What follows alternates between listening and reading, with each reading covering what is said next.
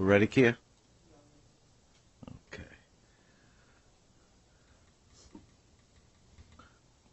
Good morning. This is Judge Kaplan. We will start our omnibus, albeit reduced omnibus, BlockFi hearing, set of hearings. Good morning, counsel. Let me have appearances, please. Good morning, Your Honor. Richard Kanowitz, Haynes & Boone, proposed counsel for the debtors and debtors in possession. Along with me is Jordan Chavez of Haynes & Boone. All right. I'll take other appearances as counsel rise to speak. Your Honor, you are right. Today should be a rather straightforward day, and we would ask to proceed down the agenda in order. We are thankful for the constructive comments and resolution of matters by the Office of the United States Trustee, as well as the Official Committee of Unsecured Creditors. You'll see many, many red lines, but we're all in agreement that, subject to Your Honor's approval, these motions should be granted in accordance with those orders. That's fine. Appreciate the work of everybody through this morning, possibly. Yes. On the Zoom today is Mr. Mark Renzi. He was going to appear in person, but weather has trapped him in Boston, so we appreciate Your Honor allowing him to testify, if necessary, through Zoom. We don't anticipate any cross-examination, but for the record, he did have a second-day declaration that we'd asked to be submitted. It supports various motions that we've made on the second day here. I've read through the declaration. I'll accept counsel's proffer.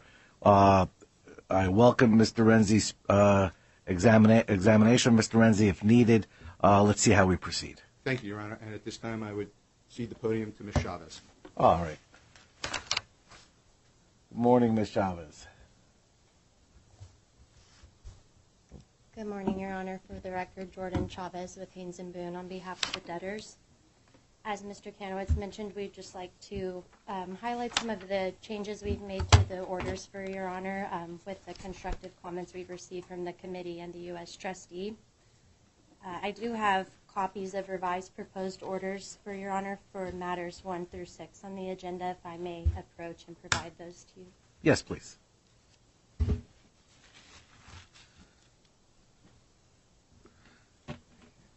Thank you. Your Honor, beginning on item number 1 of the agenda that we filed at docket number 294 is our tax motion that we filed at docket number 9. We filed a notice of revised proposed order for the tax motion at docket number 267. The main changes to this order are on page 3. We've just clarified that the debtors are authorized but not directed to also pay penalties that may have been incurred pre-petition for some taxes. And then paragraph 6 just adds the requested language that from the SEC that was in the interim order that has been carried over to the final order. We did not receive any other comments from the committee or the trustee on this particular final order, so we would ask that Your Honor grant the motion on a final basis and enter the proposed final order after the hearing. All right.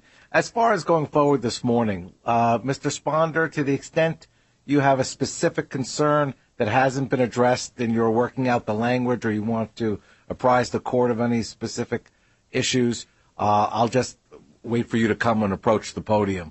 Otherwise, I'll assume that the U.S. trustee has signed off or has viewed the language in the proposals. Good morning, Your Honor. Jeff Sponder from the Office of the United States Trustee. To make it easy, the United States Trustee has signed off on all of these orders that are being presented today, Your Honor. Can't be easier than that. I was going to say the same for the committee. Your Honor, Kenneth Ollett of Brown Rudnick, proposed counsel for the committee. The committee likewise has signed off on all of the proposed orders for today.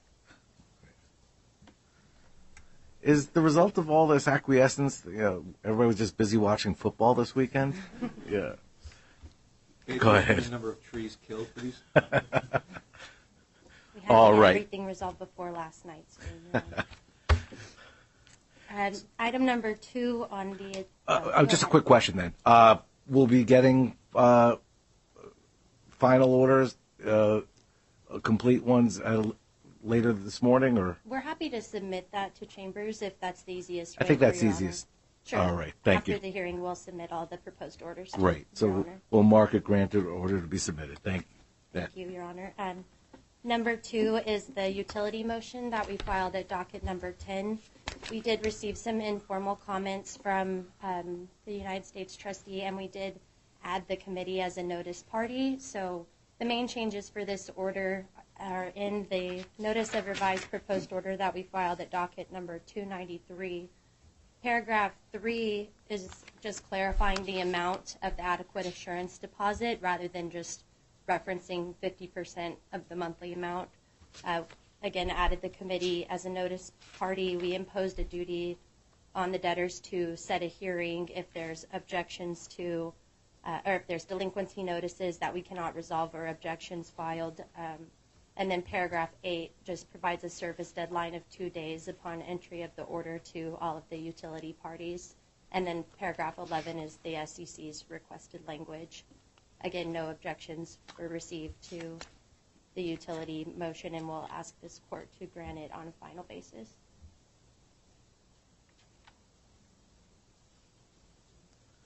Oh, yeah, just looking at the SEC language. We'll reserve that fun issue for another day. All right. Again, we'll mark it order to be submitted. Thank you. Granted. Thank you, Your Honor. Item number 3 is the insurance motion that we filed at docket number 11. We did receive some informal comments from the committee, from the trustee, and from some of the insurance and surety bond providers. We filed a notice of revised proposed order at docket number 268. The notable changes in that order, Your Honor, are paragraph 5. We've agreed to give the committee consent rights for payments that are proposed above $50,000. And the rest of the order is just clarifications from the insurance and bond providers and the carryover language from the interim order that it does not impact money transmitter bonds. Wow. No formal objections were received, and we'll ask the court to grant this motion as well on a final basis. All right. Granted. Order to be submitted. Thank you. Thank you, Your Honor. Number 4, where is the claimant's motion or critical vendor motion that was filed originally on the first day at docket number 13. We filed a revised proposed order at docket number 292 after comments were received from the U.S. trustee and the committee, and we've agreed to include on page 5 of the order some reporting requirements and objection rights. So upon entry of the order, we will provide the committee and the trustee within 30 days just an updated report on the spending that's proposed in the critical vendor order. And of course, the SEC language we've carried over from the interim order. We've received no formal objections to the critical vendor motion and would ask Your Honor to grant that on a final basis as well. All right. Thank you. We'll mark it granted. Order be submitted. For counsel who are appearing remotely, I haven't forgotten about you all. If you wish to be heard, please just use the raise hand function. Otherwise, we'll just keep on proceeding. Thank you. Thank you, Your Honor. Item number 5 is a new motion that we filed, so we're moving on now to some of our second day motions, and this was to set up procedures for rejection of executory contracts and unexpired leases. This was filed at docket number 122. We did receive some informal comments that we incorporated into the proposed order that we revised and filed at docket number 290. The main changes in the procedures after receiving comments are that we received language from the U.S. trustee that clarifies the procedures and adds the committee as a notice party. We agreed to give some consent rights to the committee for rejections creating claims over $1 million. And paragraph 2E adds the debtor's duty to set a hearing if we receive objections and provide at least 7 days notice of such a hearing. And just to clarify, rejection dates for both personal property leases and real estate are all as of the initial notice date, unless Yes. there's an objection? Yes, Your Honor. And there's a really limited amount of real property leases, but to the extent we were requesting, retroactive rejection as of the notice, that would, of course, be if the keys are turned over and the property's been returned to the applicable landlord. All right. Thank you. Again, granted OTBS. Thank you, Your Honor. My last item is number 6, which is our administrative fee procedures. We filed this at docket number 123. we received some comments from the trustee and the committee that we incorporated and filed a notice of revised proposed order at docket number 269. The main changes to the order are, of course, adding in the committee once they were appointed and all the requested language from the U.S. trustee just to clarify the procedures if they were to want to object to any of the fees. And there were no other formal objections received to those procedures, and we would ask the court to grant the order on a final basis. All right. Granted, consistent with prior orders on these matters that the court has approved. All right. Granted in order to be submitted. Thank you, counsel. Thank you, Your Honor. I'll turn the podium back over to Mr. Kanowitz to handle items 7 and 8. Okay. Again, for the record, Richard Kanowitz, Haynes & Boone, proposed counsel, debtors, and debtors in possession. Your Honor, I'm handling what is known as the ordinary course professional motion as well as the loan servicing motion. I have copies of the redlined orders if you would like. Yes, May I please. approach? Absolutely. Thank you. Thank you. The ordinary course professional motion, Your Honor, at docket 124, standard fare in these type of proceedings. Much of the language can be found in other orders that you approved in the LTL case, for example. It's heavily marked by the U.S. Trustee's Office, not because it was deficient, but rather because we wanted some clarification on certain things. Two points to note that I would say is a takeaway that may be different. One here, we're asking for the authority to give post-petition retainers to certain professionals. For example, Lenworth Johnson in Antigua requested a $20,000 retainer in connection with the proceedings down there. It was a foreign representation. He is not familiar with the proceedings here. He asked for it. We agreed, subject to Your Honor approving. Okay. That's the only one we anticipate actually providing, but the motion is flexible that to the extent someone else comes forward, we will do that on notice. So that's one takeaway that you might not see in other types of ordinary course professional motions. The second big picture item is the fact that after 6 months, we're going to look at the aggregate cap. We probably may have to come back to expand it, but the trustee wanted us to have a revisit of where we are after 6 months. So to the extent we think we're going to go above the aggregate cap, we need to enhance it, increase it. We'll come back and we'll deal with those issues. In advance, no, In advance, right. No retroactive. If any professional goes over the aggregate cap or monthly cap for 3 months in a row, they're supposed to make application and get retained. All of the typical procedures that you would see, that to the extent that a party is actually handling large matters, case administration issues, will come back under the appropriate retention applications if necessary. All right. So we would ask that the court grant that motion, and we will submit it, as Ms. Chavez said, after court. Thank you. We'll mark it. Again, granted, order to be submitted. The next motion, Your Honor, that I will handle is on docket 125. It's what's known as the loan servicing motion. This is for institutional loan portfolio only. This is not for retail clients, as we make clear. The aggregate amount of potential institutional loans is north of $900 million, so we're talking about a large portfolio that the debtor deals with on a day-to-day basis. As you can see, there's typical loan servicing types of things in there, such as collections, forbearance, extensions, workouts. To the extent that we want to ultimately take a haircut, if you will, on any of the loans, there's procedures to give notice based on the threshold. Under $1 million, pretty much do what you want. $1 million to $5 million, we're giving notice for people to respond, especially the committee, see if we have an objection. And then, of course, if there are any objections above $5 million, to put it out on notice for a hearing before Your Honor, if necessary. But this will allow the debtor have flexibility to do things in the ordinary course. As you can imagine, many of the counterparties are distressed themselves, and we want to realize the highest value without litigation and court costs if possible. But to the extent we have to, we will come back to court. Loan servicing is all undertaken in-house? Yes.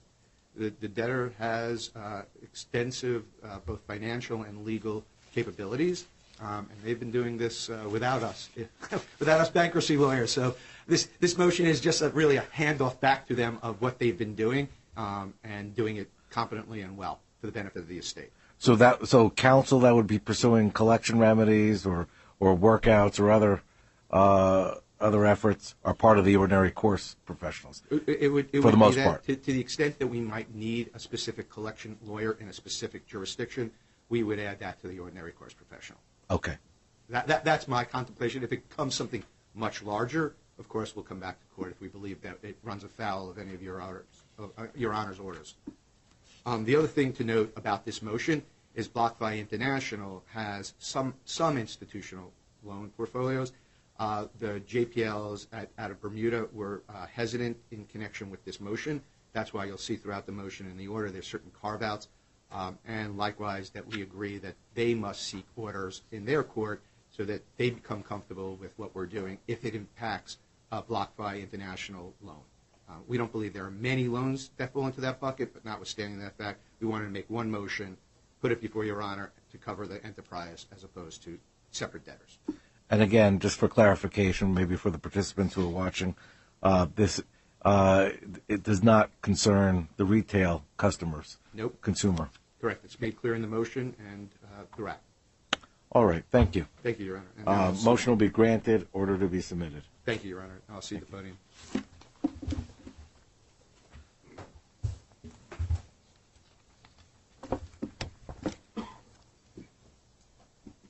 Good morning. Good morning, Your Honor. Francis Petrie of Kirkland, proposed counsel for the debtors. I'll be taking us through the next few items on the agenda, all of which bring us back to final orders for relief that was already granted on the first day of these cases. We filed revised proposed orders on the docket approximately 48 hours ago. The orders have not changed since then. However, I do have red lines to the forms of final order that we filed with the original motions for convenience. May I approach? Yes, please. Thank you.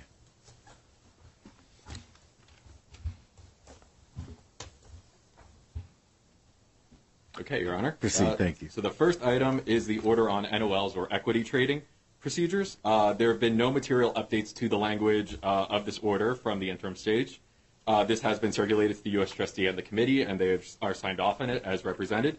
In addition, I can confirm to address your concerns at the first day hearing that the equity holders that are implicated by this order were all served with the motion and the interim order on December 1st and had notice of this final hearing. Nobody spoke up or provided comments. So unless Your Honor has any questions, I respectfully ask you to enter this order on a final basis. Just a quick question. The order contemplates sending out advance notice of the procedures to all equity holders, correct? Not just the ones who are currently 4.5%? Yes. Then, in the back of my mind, it's not on for today, when we had one of the motions with respect to redaction, or it was to limit notice to equity holders, was it not? I thought there was a pending motion, and it seemed inconsistent, that it would be too burdensome on the debtor to notice all equity holders because you were not sure of who's holding the stock on a specific date. And I was wondering if it's too burdensome then, why are we able to do it now? Unless I have that other motion wrong. Your Honor, Jordan Chavez, for the record.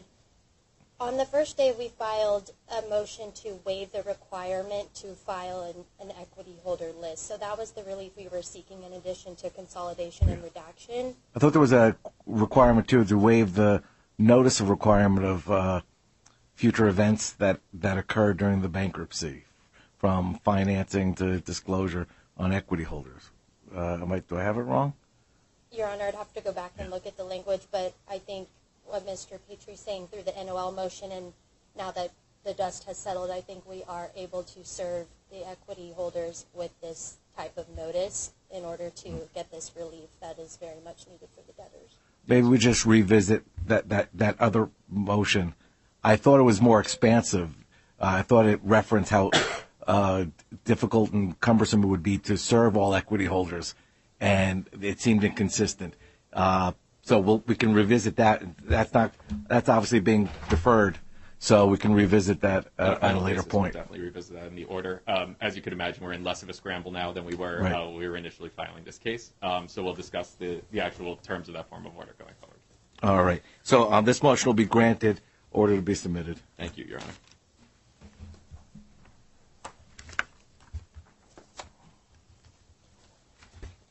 Okay, so next is the debtor's final wages order. Again, there's no significant changes from the interim stage. The red line changes all reflect conforming edits to the entered interim order.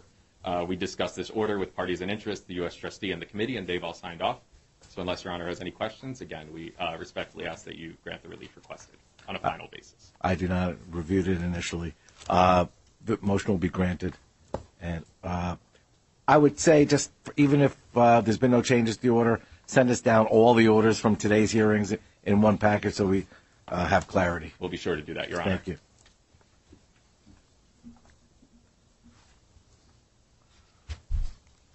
All right. Great. And so next is the debtor's final cash management order.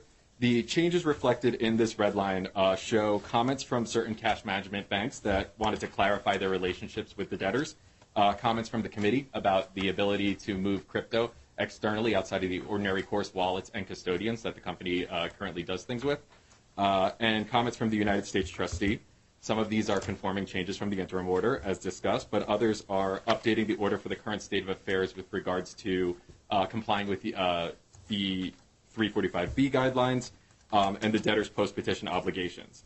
I'd like to note that the U.S. trustee did file a formal objection to this order, but we believe we've resolved that objection by adjusting the requested super priority status of the intercompany loans to administrative priority. I spoke to Mr. Sponder of the Office of the U.S. trustee, and he's comfortable believing that we have resolved this objection with this form of order. So unless Your Honor has any questions, with this being consensual, we ask that you grant the relief sought here on a final basis. All right. Mr. Sponder, it does address the concern on the super priority nature of intercompany loans that you had? Good morning again, Your Honor. Jeff Sponder from the Office of the United States Trustee. It does. Okay. Then we'll mark it granted with the limited objection the U.S. trustee having been resolved. Thank you, Your Honor. And we'll submit all of these to chambers after the hearing. Thank with you. that, I'll turn the podium over to committee's counsel. All right.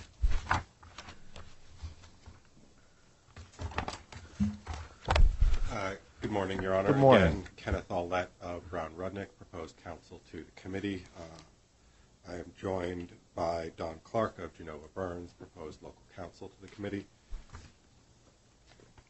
With me also in the courtroom is a member of the committee, Corey Grossman. I just wanted to note that Mr. Stark, my partner, spoke a lot at the previous hearing about how diligent the committee is, and even though this is a fully consensual hearing today, the committee still felt it was important, and Mr. Grossman is here. And Mr. Grossman is? Good morning. Welcome. As discussed, the committee does not object to any of the second day motions that are being entered today.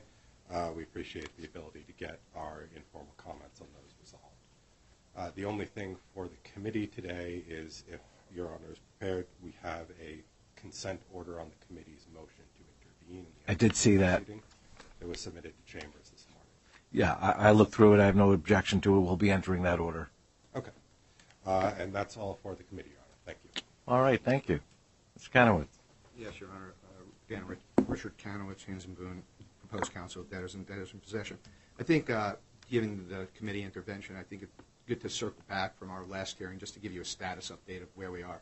I'm not going to talk about anything on the merits. No party has to worry about what I'm going to say, but if they want to chime in, if to the extent they're on Zoom, so be it.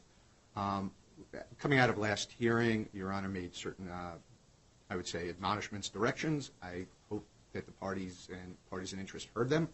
I can tell you that the FTX debtors have requested from Judge Dorsey has been granted to mark off without date their motion to stay. We'll be in contact with them in due course. Likewise, our motion to preclude certain testimony in that proceeding in connection with their stay motion was also adjourned without date. So we are not facing a January 20th motion in Judge Dorsey's courtroom. Two, the JPLs in Antigua are proceeding on the petition, the wind-up petition there on January 27th. We were compelled to file papers by January 9th in connection with that proceeding. Our papers are very straightforward. We don't object to the wind-up per se. We object to the language in Direction 4.3 that was pointed out in prior pleadings filed in this court that would touch upon the pledge issue. We've asked for a stay of that portion of that wind-up petition to the extent they could do that, or alternatively a forum non-convenience argument since the pledge agreement has arbitration in New York under Delaware law. We do not know what's going to happen down there. On the 27th, it may go forward. It may be assigned to another judge. We will report back once we know what the outcome is there.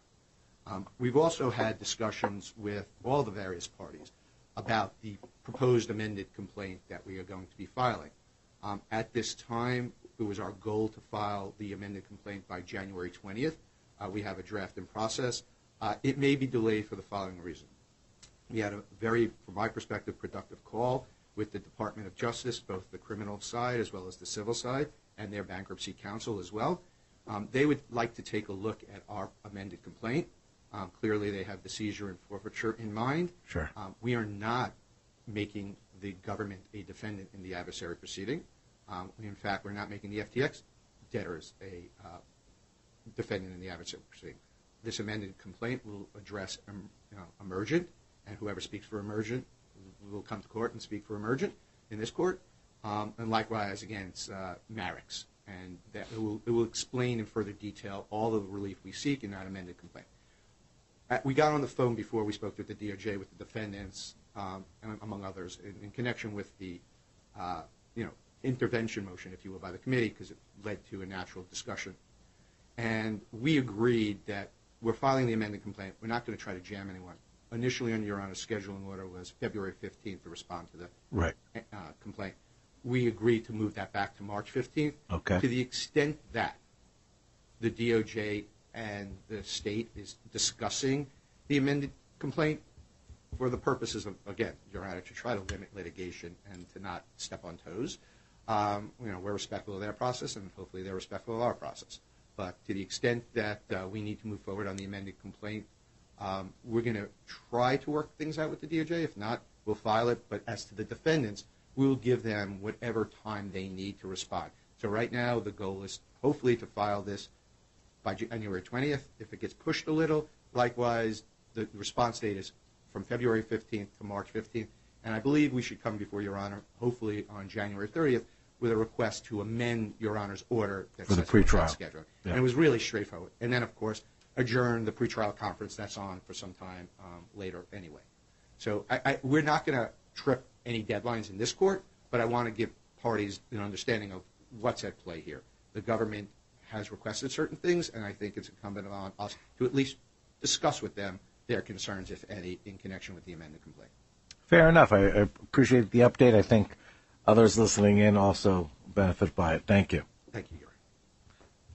And then the last is just really to tie up the loose ends in connection with the adjournment of the two motions. Yeah, that's what I wanted to go over our upcoming schedule a bit. Yeah, so the redaction of the PII, which is docket 4, and the sealing of confidential parties, which is docket 127, those have been carried to the March omnibus hearing date, Your Honor, to March 13th, I believe. I'm sorry. So docket number 4, which was the redaction, and the all 127. Yes. Okay. Yes, and notwithstanding those adjournments, Your Honor, to the extent that the Office of the United States Trustee has an objection to professional retention applications, and their deadline is the 23rd of January, notwithstanding that those motions haven't been heard, nothing will prohibit the court from entering orders retaining the professionals.